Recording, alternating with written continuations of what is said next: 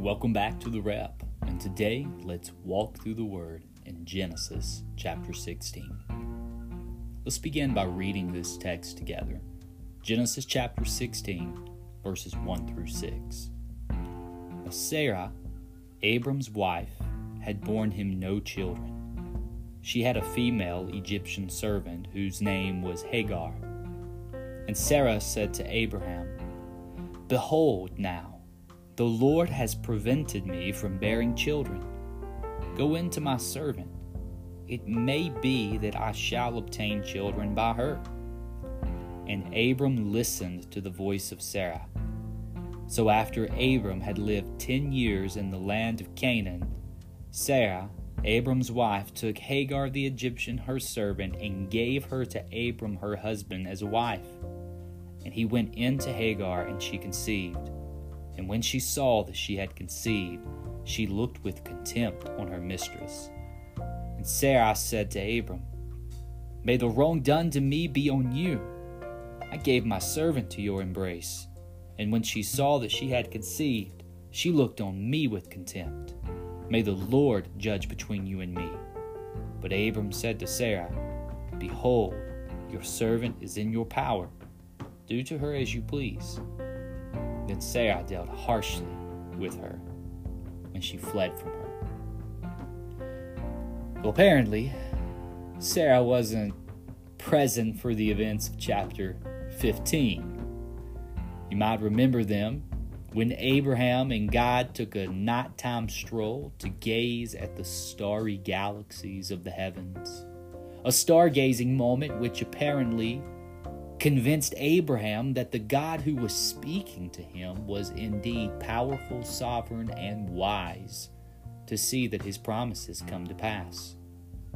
It's really a beautiful moment of when faith was born in the heart of Abraham. However, you might recall that in an earlier episode we talked about how faith doesn't always get details. For real, I'm amazed at how often I read the stories in the Bible and realize that God reveals to his people great, grand, and glorious purposes. He doesn't necessarily reveal how the details of those purposes come to pass. Noah, build an ark because God is going to flood the entire earth. Abraham, go to this land that you've never known and God will make you into a great nation. Abraham, count the stars if you can. That's how many descendants God will give to you. Over and over again. Big promises, little details. And I think that's how faith operates, isn't it? One might argue that it could hardly be called faith if you knew every step, every curveball, every mountain pass, every little detail in advance. It might be easier, but it wouldn't be faith. And it wouldn't magnify the name of God. And that's where we landed last week. God was glorified by Abraham's faith because faith declares that God is worthy of trust even in the absence of details. God can still be trusted even when you have blanks that are not filled. However, not everyone sees things that way. One example is Sarah, Abraham's wife. Notice what she says in verse 2 of our reading today. And Sarah said to Abram, "Behold now, the Lord has prevented me from bearing children. Go into my servant. It may be that I shall obtain children by her." Now notice that this was her apparent position for at least the next 10 years. Look at verse 3 again, how it begins. So Abram had lived 10 years in the land of Canaan. So after Abram had lived 10 years in the land of Canaan, Sarah, Abraham's wife, took Hagar the Egyptian, her servant, and gave her to Abram, her husband, as a wife. After 10 years of skeptical Sarah, Abraham listens. I know it's just a devotional thought here, but isn't it interesting that this event we're reading about comes immediately after God's conversation with Abraham in chapter 15?